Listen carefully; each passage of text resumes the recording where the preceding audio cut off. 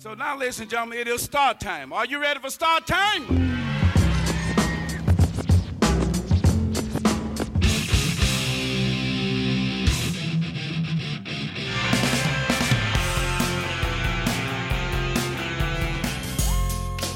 From WBEZ Chicago and PRX, this is Sound Opinions. I'm Jim DeRogatis. And I'm Greg Kot. Australian singer-songwriter Julia Jacklin finds it difficult to stand up to people in her life, but on stage, it's another story. I find just saying to someone in person, like, can you please not touch me, to be so much more confronting and difficult than standing on a stage in front of like 1,000 people and saying that same sentiment. Julia Jacklin joins us for a chat and a special live performance. And we'll review the new album from the English singer-songwriter Blood Orange. That's all coming up on Sound Opinions. Don't know how to keep loving you. Now that I know you so well, don't know how to keep loving you. Now that I know you so well, don't know how to keep loving you. Now that I know you so well, don't know how to keep loving you. You're listening to Sound Opinions, and this week we're talking to Julia Jacklin. Julia is a 28-year-old singer-songwriter and guitarist from Sydney, Australia, and her second album, Crushing, is one of my favorites of the year so far. I love this record for a number of reasons. It's basically a song cycle about a breakup, but it isn't a pity party. There's empathy there, there's tenderness, but there's also a toughness underneath the lyrics that I really love, and plus a very concise great melodies, a great singer-songwriter record for 2019. You mentioned Crushing, Greg, and Julia is indeed crushing it. Some of the themes she explores in the music are social perception, anxiety, boundaries, insecurity, reclaiming your power. We caught up with Julia Jacklin at the Goose Island Tap Room in Chicago, and we started the conversation by asking her about what it was like to be an artist with indie cred who's also on the rise. It's like some days I feel so great about it and I feel like this is what an incredible way to live my life, and I get to meet all these people and I get to travel, and then other days I think like, what an insane thing to do with your life. Like experience trauma, write songs about it, spend all this money to like put it on a physical disc, sell it for money, and then spend like 2 years of your life performing it. Like, I know that sounds so obvious, but it's like I'm Julia Jacklin today, right now, that you see is not the Julia Jacklin who wrote Crushing and was that person, but I have to be old Julia every night. Every night, and I have to honor old Julia, and I have to make sure that I'm like bringing honesty and truth to those feelings and those songs, but also being aware that I am not that person right now as well. So there's that disconnect. Like everybody in the music industry is just kind of reliving their old selves. Tell me I'm the love of your life, just for a night, even if you don't feel it.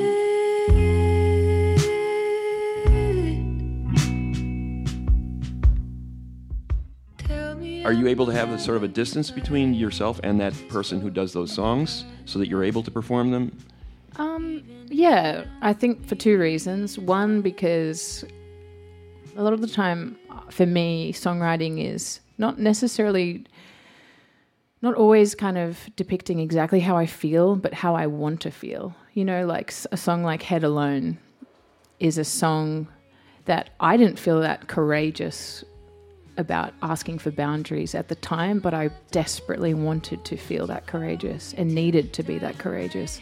So I wrote that song as kind of like a mirror pep talk to be like, come on, like you can do this, you know. I don't want to be touched all the time.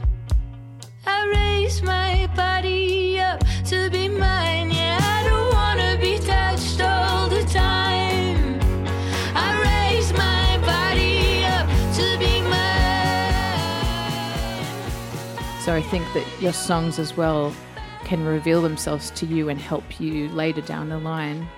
That's why I love the songs. And also I recognize that people are coming to my shows with their own feelings and their own experiences that they have projected onto these songs, and that I need to like respect that and understand that it's, you know, it's for them, and they are going to hear them in a different context and in a totally different way, and it's not about me as much anymore as it was when I wrote them. What I love about you, Julia, as a writer is your love of taking a word, turning it inside out, upside down, right? Examining all the meanings. So I've read different interviews. Crushing, A, you had a crushing deadline to finish this second album.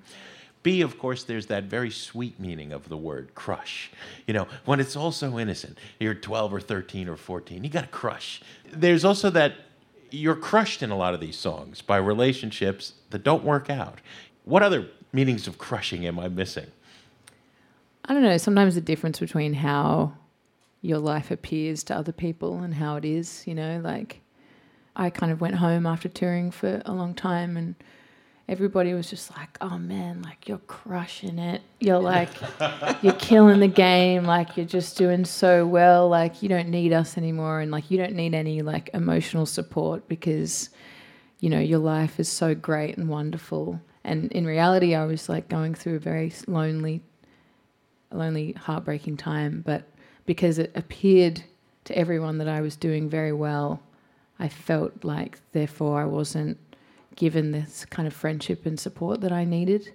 I liked that word because it's an intense word and it has many meanings. And I think that as a human being, like I am just like everybody, it's just complicated, and I have great days and I have bad days, and touring and being a full-time musician can be the most incredible and most fulfilling thing. And it also can be incredibly difficult and lonely and hard and strange and isolating as well. What if I cleaned up? What if I worked on my skin like a scrub until I am red hot, weak and thin, too tired to run away? What a way to know there's nothing left to say.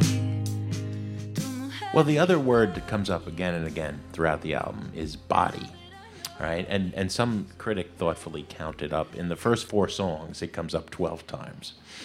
And in the sense that you were just saying, people think of you as one thing, they see one thing, and then there's what you really are. And that song, Body, is so amazing. When you took my camera, turned to me, 23, naked on your bed, looking straight at you. Do you still have that photograph? Would you use it to hurt me? Well, I guess it's just my life, and it's just my body. I'm wondering where that song, which is so intense, came from for you.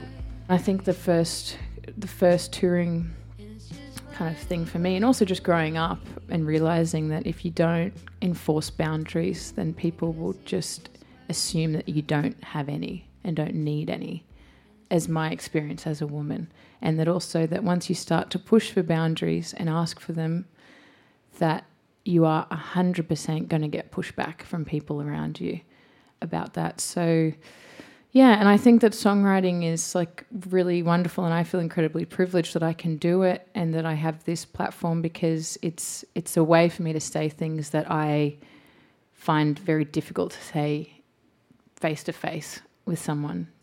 People say to me all the time, like, oh wow, you know, you can get up on stage and sing all these incredibly vulnerable things, and that's so crazy. Do you feel vulnerable and strange? I'm like, no, not at all. Like, I find just saying to someone in person, like, can you please not touch me, to be so much more confronting and difficult than standing on a stage in front of like 1,000 people and saying that same sentiment.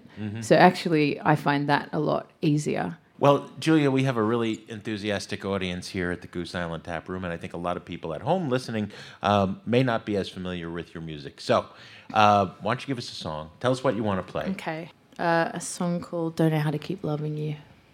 Yeah. Cool.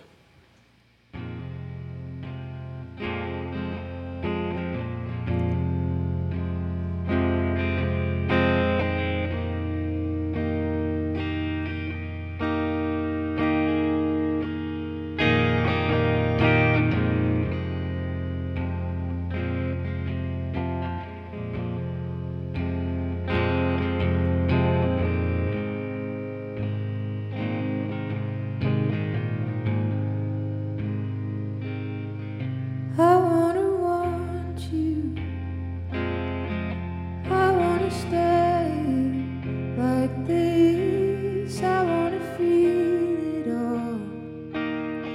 Every time that we kiss, I want your mother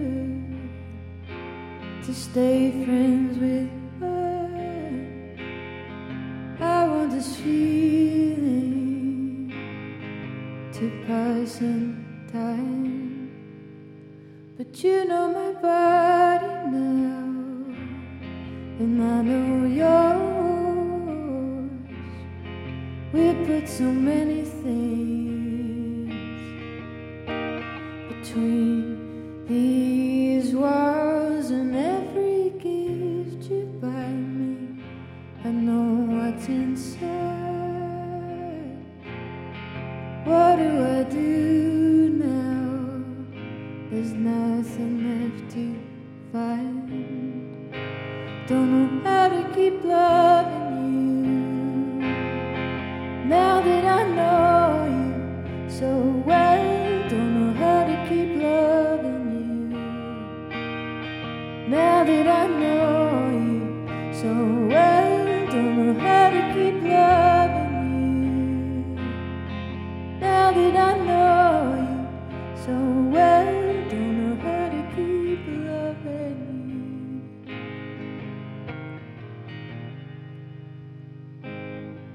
What if I cleaned up? What if I worked on my skin? I could scrub until I am red hot, weak and thin, too tired to run away. What do I do now?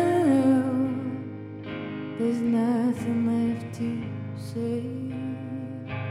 Don't know how to keep loving you now that I know you so well. Don't know how to keep loving you now that I know you so well. Don't know how to keep loving you now that I know you so well. Don't know how to keep loving you.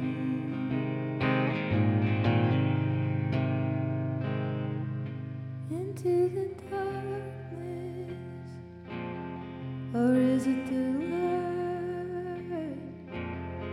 Should I be waking up or finding a place to sleep tonight? Who will I be now that you're no longer next to me? Don't know how to keep loving you now that I know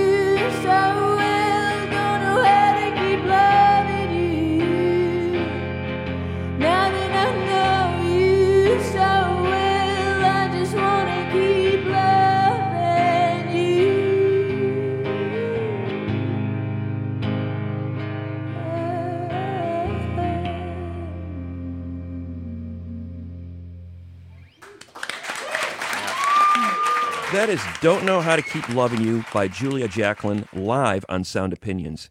When we return, we continue our conversation with Julia about her biggest musical influences and how she's overcome pressure to be a party animal.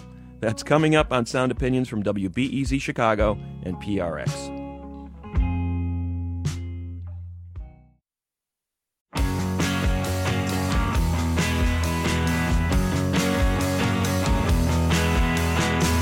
Started listening to your favorite band, and I stopped listening to you.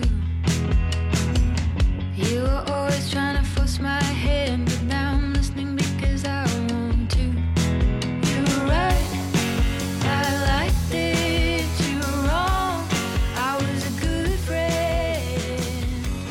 Welcome back to Sound Opinions. I'm Greg Kot. He's Jim DeRogatis. And this week we're talking to Australian singer-songwriter Julia Jacklin at the Goose Island Tap Room in Chicago.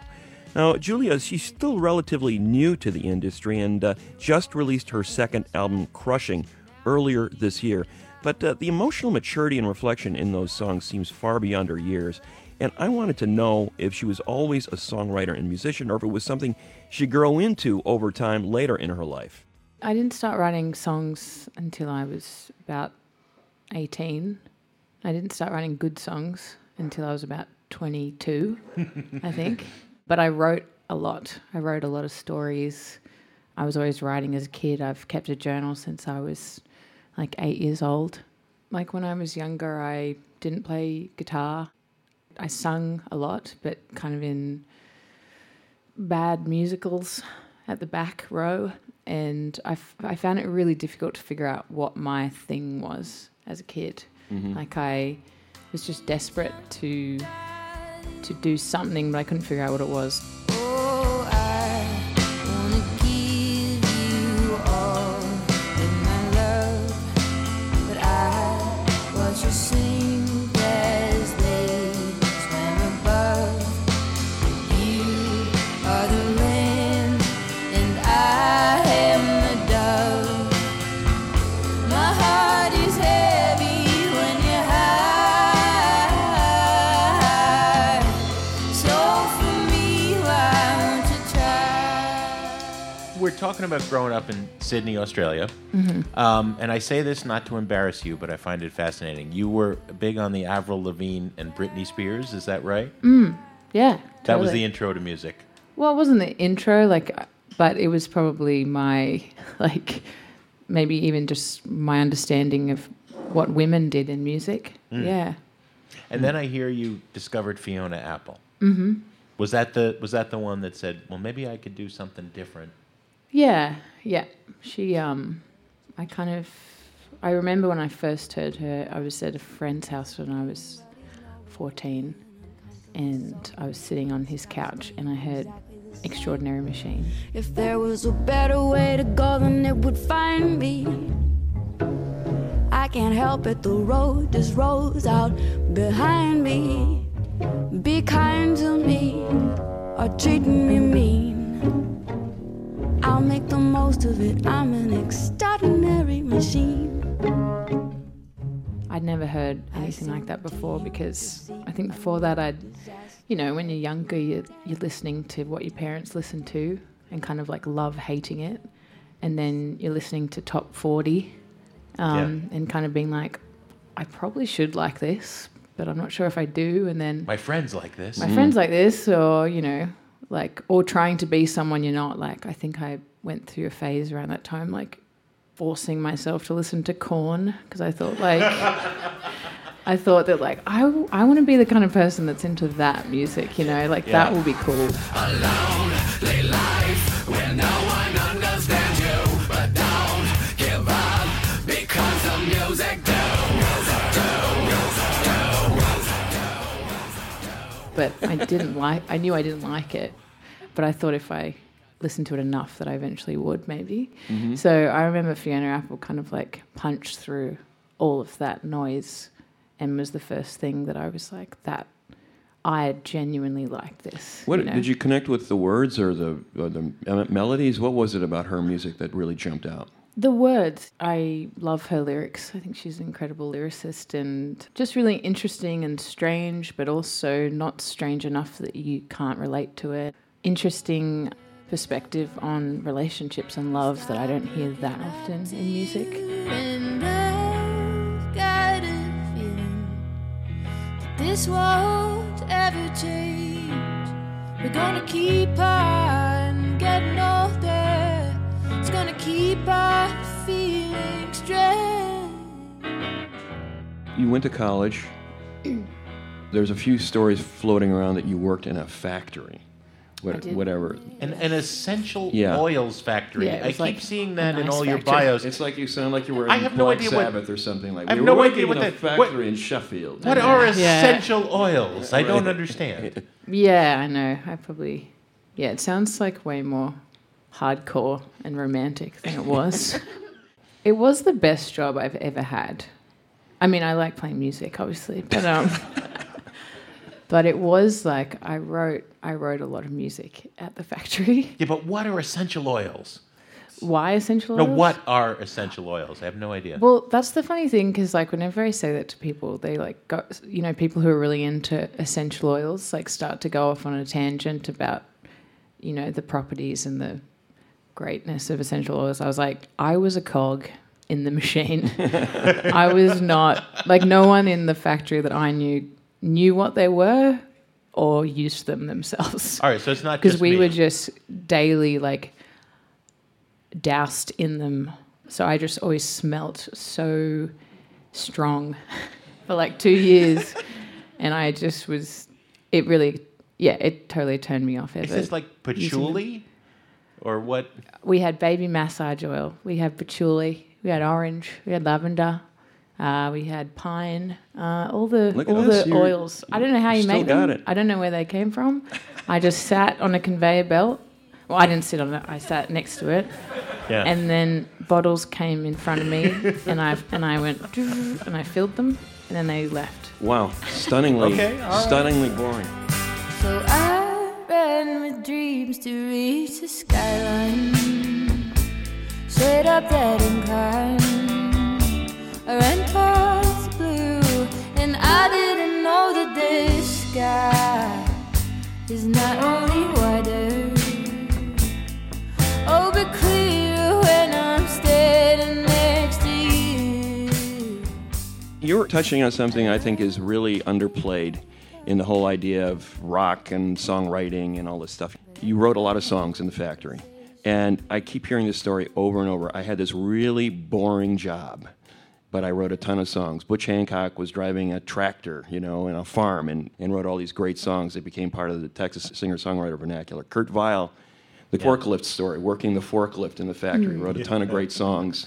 You're doing these oil products and an assembly line, and so you're writing songs in your head at the time just to pass the time? Is that how it worked? Yeah, I mean, you just have so much time to think, and boredom and space and like the inability to be distracted by your phone and your life is so important to songwriting. Mm-hmm. So I'm very grateful for that. Did you write things down, or did you record them, or how did you remember what was going through your I head? would take frequent bathroom breaks, much to the annoyance of my colleagues. And I would sit in there and I'd sing them into my phone.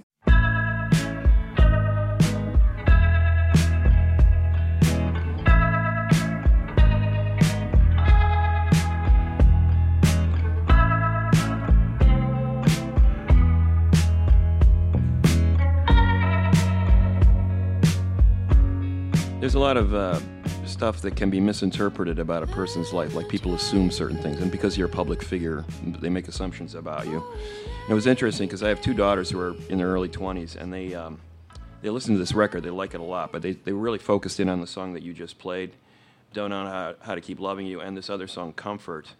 And they said this is an interesting perspective because ostensibly people think you're the one in power because you did the breaking up, and you're the one that's free now. And both my daughters have said to me, you don't feel that way at all. You're as hurt as that person that you broke up with, but in a different way. And there's not many songs, when you think about it, there's not that many songs written from that perspective. Were you kind of aware of that, and that voice needed to be out there, that was something that you needed to write about. Yeah, absolutely. And I think the reason it's not written about a lot, because I've written songs in the past where I have broken up with someone or, hurt someone, but it's kind of easier to be like, yeah, I'm just going to flip that narrative and be the victim in this situation, because you get more sympathy. Mm-hmm. And it's also been written about a lot of times, so you can kind of like listen to music and you're already in that headspace. It's easy to write from that perspective. So, but going back to Fiona Apple, I feel like the seed was planted for me when I was very young about that perspective from her song, Not About Love. There's a line in it which she says, "It's not about love. In fact, I can't stop falling out. I miss that stupid ache." Not about love. I am not in love. In fact, I can't stop falling out. I miss that stupid ache. And I really loved that because she's talking about how sad it is and how much she misses, and she wants to be in love, but she can't stop falling out of love, and that's really upsetting and sad. And I remember hearing that song for the first time and being like, oh, like I never, you don't hear that very often about how sad that can be. I have her to thank for kind of having the courage to trying to mine that feeling and trying to write songs from that perspective without feeling like I was going to be the villain in the narrative. Mm-hmm. Mm-hmm. You're listening to Sound Opinions. We're at the Goose Island Tap Room with Julia Jacklin. Julia, would you want to play a song? Maybe one of those ones we just talked about, or? Yes. What were we talking about? We were talking about body. We talked about body. Comfort. Yeah. Okay. Really, Julia, whatever you want to play cool. is going to make us happy. Yeah. Well, oh, cool. Okay. Well, I'll play Comfort then.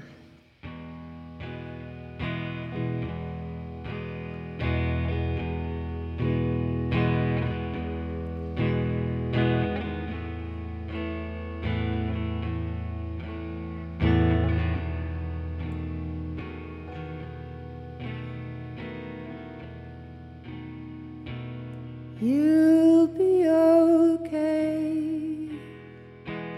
You'll be alright. You'll get well soon. Sleep through the night. You'll go outside. Enjoy the sun. Soon you'll feel fine to see everyone. He's gonna thrive. He'll be just fine. Hurt for a while, cured with time. Don't know how he's doing, but that's what you get. You can't be the one to hold him when you were the one who left.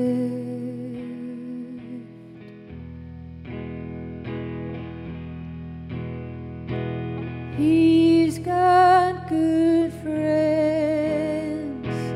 They'll pull him in, take him out dancing, help to begin again. Don't know how he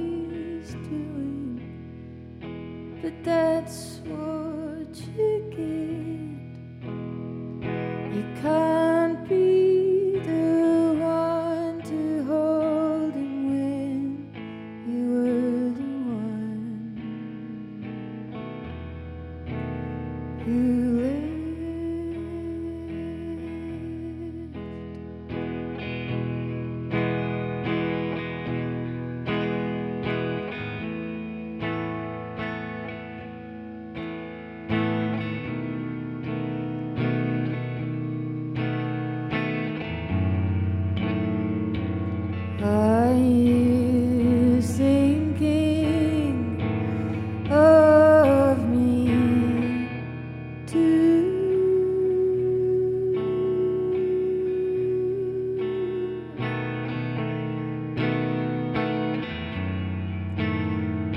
I was so happy all those years with you.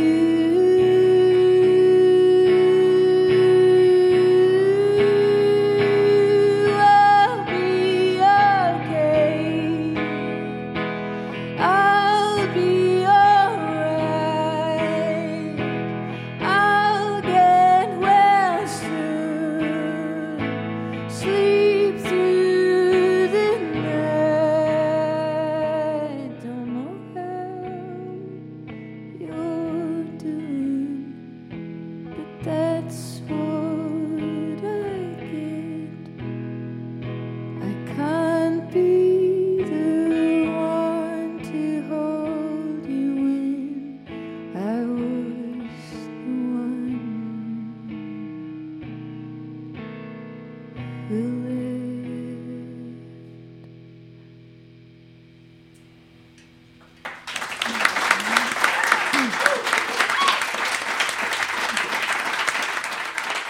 Julia Jacklin, live at the Goose Island Tap Room, Sound Opinions. What a fantastic song. Another song that I love is Pressure to Party. Pressure to act the right way around him. We're both in the crowd with people surrounding us. What do I do? Don't know how it works. Which again, this is my interpretation of it. When I was first hearing it before I read some interviews you've done, the interviews you're sort of saying it's about the industry, but also there's those things that are supposed to be fun, like New Year's Eve or certain weddings, and then you know it's gonna suck, and then you are there and it sucks, and you're like, why did I ever say I would go to this party? Yeah. Isn't that just like modern life these days, Yes. right? Yes. We're all just like killing ourselves to convince everybody else that we're having like the time of our lives. But also there's a great line in there, nothing good comes from drinking. He asked the artist sitting in the Goose Island Tap Room. I think it's more that like if you're going into drinking to be like, I'm going to drink because I feel bad and I want to like be more fun today and be more funny and be more of like a, the clown at the party that everybody can like have a good time with. That's not going to end well. And that's kind of, I think, I'd been on tour for years. My relationship ended and then I like went home to Sydney and I was just like embarrassingly trying to be so like, yeah, I'm here, guys. I'm back. I've been away for a long time, but I'm here. I've been crushing it. Yeah, I'm just look at me. I'm killing it. Like, and I'm here and I'm at gigs and I'm going to everyone because I was trying so hard to reclaim my community that I had lost from being a touring musician, because I was part of a Sydney music community for a long time. And then suddenly I left for years and my experience totally changed. So I felt like I lost my community and I lost, certain friendships from that. And I lost a, relationship. And so then, I was just like very miserable, but going out with this big smile on my face, trying to be like, yeah, life is so good. I made it. Yeah, and that was just such a lame time of my life that I am very grateful for because I wrote my second record in that misery. But also, I was just like I was a total loser. And I don't feel like I'm a loser most of the time. I feel like I'm most of the time pretty, I'm a good person who makes the right decisions most of the time. And that was a period when I was just making bad decisions and just putting all of my energy into the wrong places. Yeah. So, well, is there another song, Julia, that you would like to play? Well, what a segue. I'll do Pressure to Party. Yeah.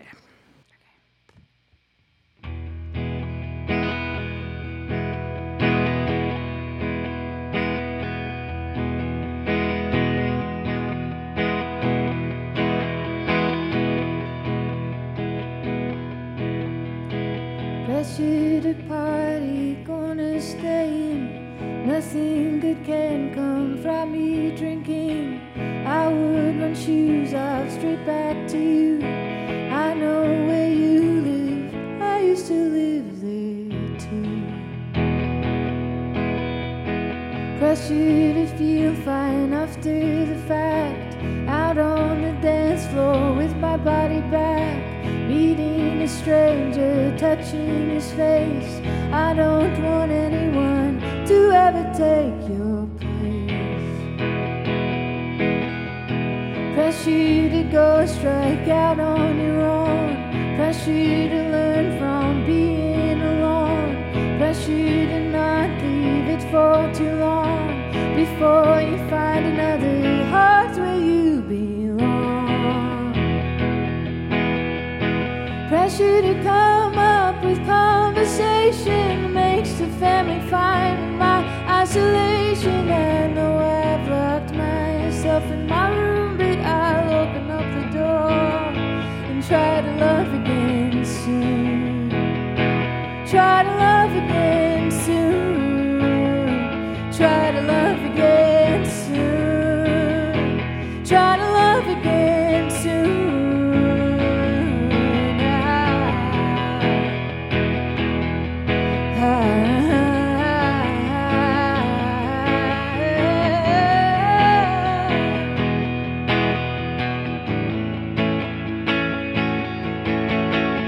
Pressure act the right way around, and we're both in a crowd with people surrounding us. What do I do? Don't know how it works. Pressure to not let the inside of my mind spill onto the floor for our friends to find it. Oh, what do I do? 'Cause God, how it hurts. Pressure to come up with reasons why sometimes it might look to you like I'm not even trying. I know I've locked myself in my room, but I'll open up the door and try to love again soon. Try to love again soon. Try to love again soon. Try to love again soon.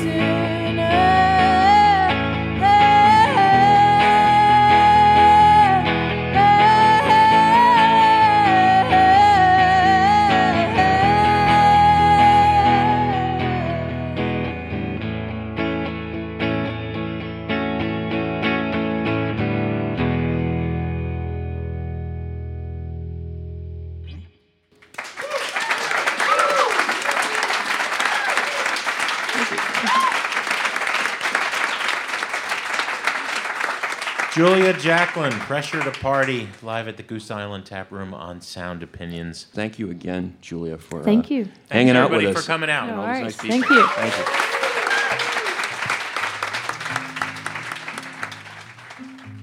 If you're looking for more Julia Jacklin, we've got video of her performance on our website, soundopinions.org. Coming up, we review the new album from English singer-songwriter Blood Orange. Plus, Jim will take a trip to the desert island and pop a quarter in the jukebox. Jim, what's in store? Greg, 50 years after Apollo 11, I am going to the moon. All right. That's in a minute on Sound Opinions from WBEZ Chicago and PRX. Keep talking long after everyone. I see you running out the window. Like it's running, like it's hiding from the night. Like it's something I've been thinking. I mean it's running, like it's running from the night. I wanna see you and keep it in your heart. Welcome back to Sound Opinions. I'm Greg Kot. He's Jim DeRogatis, and that's a track from the new Blood Orange album. The track is called I Want to See You, and the name of the album is Angel's Pulse, Blood Orange's fifth studio album. Blood Orange, otherwise known as Devante Hines, is a well-regarded singer, songwriter, and producer out of England. He began his career more than a decade ago in various incarnations. He was known at one time as Lightspeed Champion. He was a member of the band Test Icicles. And then he became Blood Orange in 2008. The last couple of records, Freetown Sound and Negro Swan, really got a lot of attention because of the depth of the production. You know, you keep hearing that word cinematic thrown around about his production work, and his skill as a songwriter and producer has been noticed. Other artists such as Solange, Sky Ferreira, FKA Twigs, Haim, Florence and the Machine, Carly Rae Jepsen have sought out his services. Quite a resume there. Now, the 5th studio album as Blood Orange. Again, the album is called Angel's Pulse, and here's a track from it called Birmingham on Sound Opinions. For when she heard the explosion, her eyes grew wet and wild. She raced through the streets of Birmingham, calling for her child. She crawled through the bits of glass and brick and lifted out a shoe. Oh, here's the shoe my baby wore, but baby, where are you?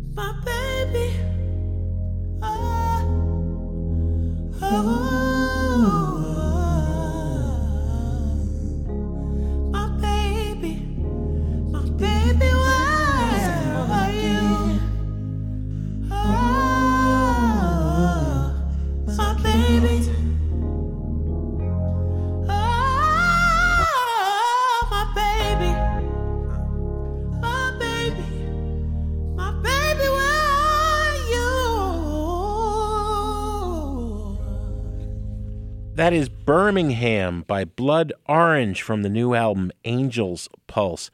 That is an extraordinary track, Greg. It absolutely is. That little gospel snippet. You have singers Kelsey Lewand and Ian Isaiah lifting their voices toward heaven. It's amazing. It, of course, is referencing the mother whose daughter died in 1963 in one of the church bombings in the South. Devonte Hines saw this as a mixtape. It's recorded all over the world in bits and pieces as he travels, as he works with other artists, as he's, just jotting down notes, essentially. I think on the first or second or maybe even the third listen, Angel's Pulse can seem a little scattered, almost as if your Spotify jumped ahead or something and it went to a different artist. You have to sit down and listen and follow the through lines in what he is doing. Genre doesn't exist as far as he's concerned. And I think he joins a really select list of young, for lack of a better term, R&B singer-songwriters who are doing that, who are all over the map. Maybe soul is the better word. That's the common denominator. His soul, his perspective, his just heartfelt grooviness in all of these songs, whether, regardless of what in particular sound he's doing. Feelings that are not supposed to be. Prince is obviously a role model. When Prince was at the height of his powers, just creating nonstop in Paisley Park. And I think that's what Devonte Hines is for this period. Yeah, he's so prolific that he's handing out his music. He just gives it out to his friends. Here, take a look at it. This is a track I made, this afternoon. Yeah. Do something with it if you want. Gives it away. Now, very quickly following up that acclaimed Negro Swan record in 2018 with this mixtape, as you describe it, is an example of sort of the odds and sods of Blood Orange. But, Blood Orange's odds and sods are a cut above most people's odds and sods. And as you said, he's all over the map. I mean, in Gold Teeth, you've got, lo-fi Southern hip-hop with Project Pat and Gangsta Boo. You've got Baby Florence, which is like a synth and drum machine, very minimalist.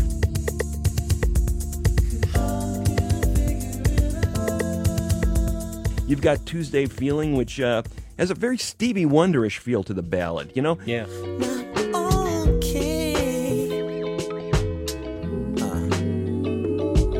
This guy seems to be very adept and very comfortable and very agile with so many styles of music. It's no wonder that all these artists are calling upon But, him. I'm just glad to get more music from this It's guy. true. You left off the list Philip Glass. You know, Yeah, even. right. Oh, He yeah. really is all over the map.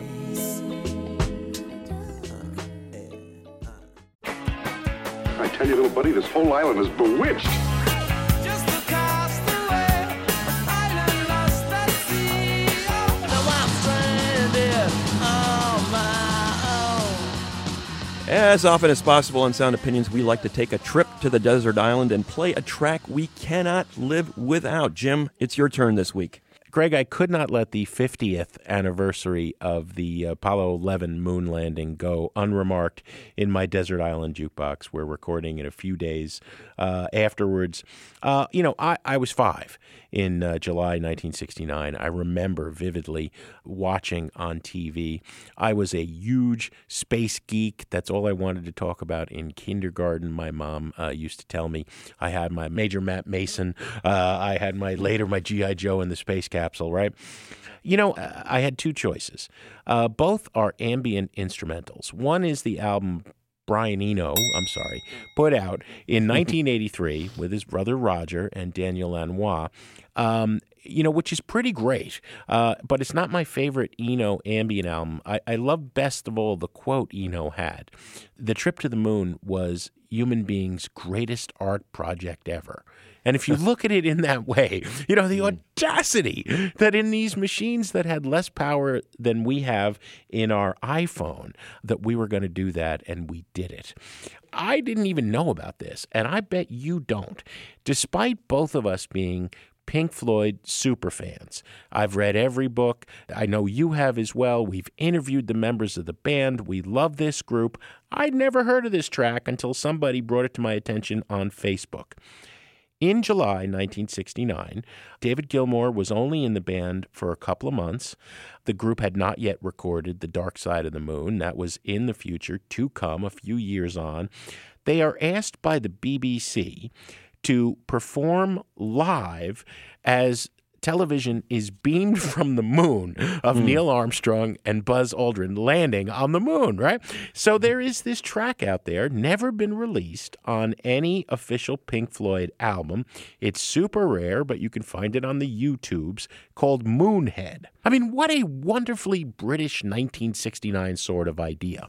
We ought to have some music while this, video plays of human beings on the moon. Hey, have this band Pink Floyd, right? Have them come in. And it's essentially a 12-bar blues space jam by the Floyd.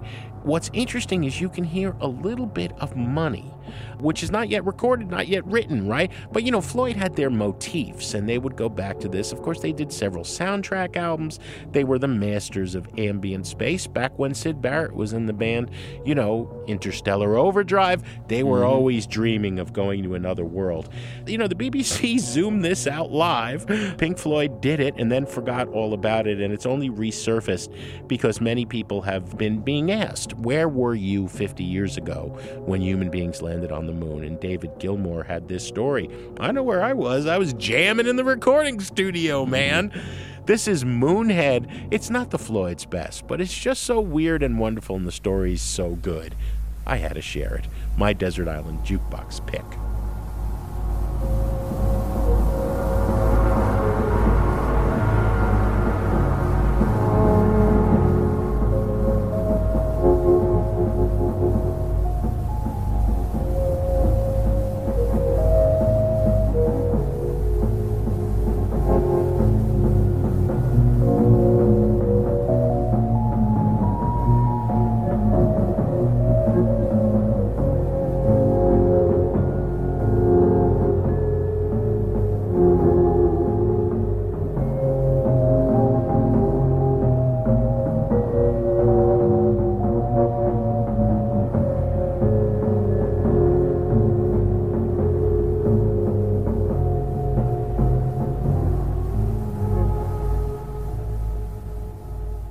Dead by Pink Floyd. I bet you never heard that, did you? I did not, but thank you for blessing us with that Pink Floyd weirdness. That makes my day complete. We did do an entire show, Songs About Space. You can find that at soundopinions.org in the archives. What do we have on the show next week, Mr. Cott? Next week, Jim, we are going to explore the cultural contributions of one of our finest, funnest, greatest bands of all time, the Ramones. Hey ho, let's go. Listen to the podcast wherever you get such things. Special thanks this week to Goose Island Beer Company and engineer Shelley Steffens for our interview with Julia Jacklin. Sound Opinions, as always, was produced by Brendan Banaszak, Alex Claiborne, Ayana Contreras, and Andrew Gill.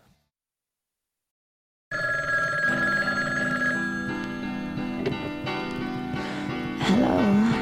Hi, girl. I've got news for you. Yeah, but call me later. He's just about to kiss me. On Sound Opinions, everyone's a critic. So give us a call on our hotline, 888-859-1800. New messages. This is Bob Edgar calling from Somers, Connecticut. I just finished listening to your wah-wah discussion. I was very surprised not to hear you mention, for me, the classic rock era use of the wah-wah. Stephen Stills' work on the Season of the Witch version that's on the Super Session album with Al Cooper.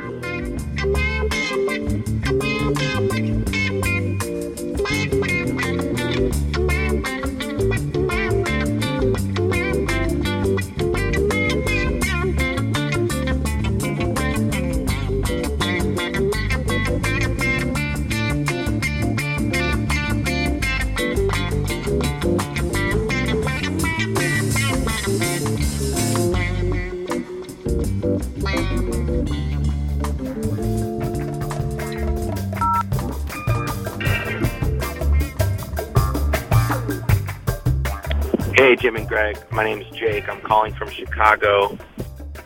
Just wanted to add to the wah pedal conversation. I personally think that Sabrosa by the Beastie Boys off Ill Communication is probably my go-to wah pedal track.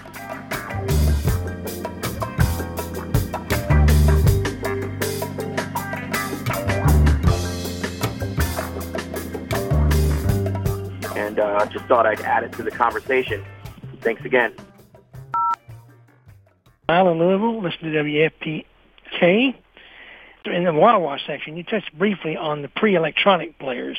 Duke Ellington with his plunger mute brass. And you mentioned Chet a little bit. Of course, Chet is underappreciated as a technical innovator. But two or three guys in country music who did pre-electronic things and did them very well, and very novice steel player. I'm still wondering how they did them. Jerry Byrd was one. Jerry worked with Red Foley, and he was a very prominent studio musician in the early days of the Nashville studio system. One good example of Jerry Byrd's kind of wah-wah, mimicking the train whistle and that kind of thing. Listen to Hank Williams' I'm a Long Gone Daddy from 1948. I'm a long gone daddy, I don't need you anyhow.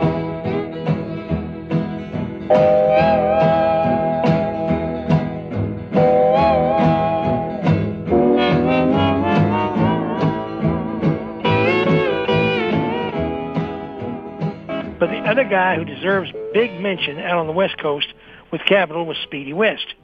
Listen to him play with Tennessee Ernie Ford. Listen to him play with Jimmy Bryant. You're going to hear a whole lot of that stuff.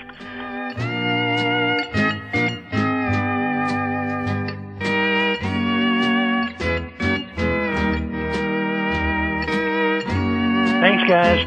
Great show. So long.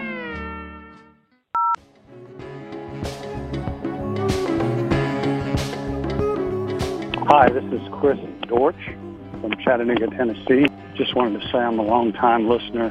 Was really taken by what's going on because I've always loved that album, and I always thought that Marvin Gaye was so far ahead of his time, which you all correctly pointed out. it's a shame that that album can't be introduced in a certain house of government, the Senate, so people could hear it. And I doubt if it would move much opinions there, but it certainly has a way of encapsulating many of the problems that we're facing right now. And he was just a genius.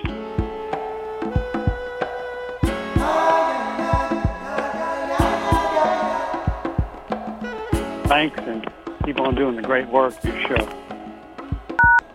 No more messages. To give us your opinions on Sound Opinions, call our hotline, 888-859-1800. We'll be back next week with more Sound Opinions, produced by WBEZ Chicago and distributed by PRX.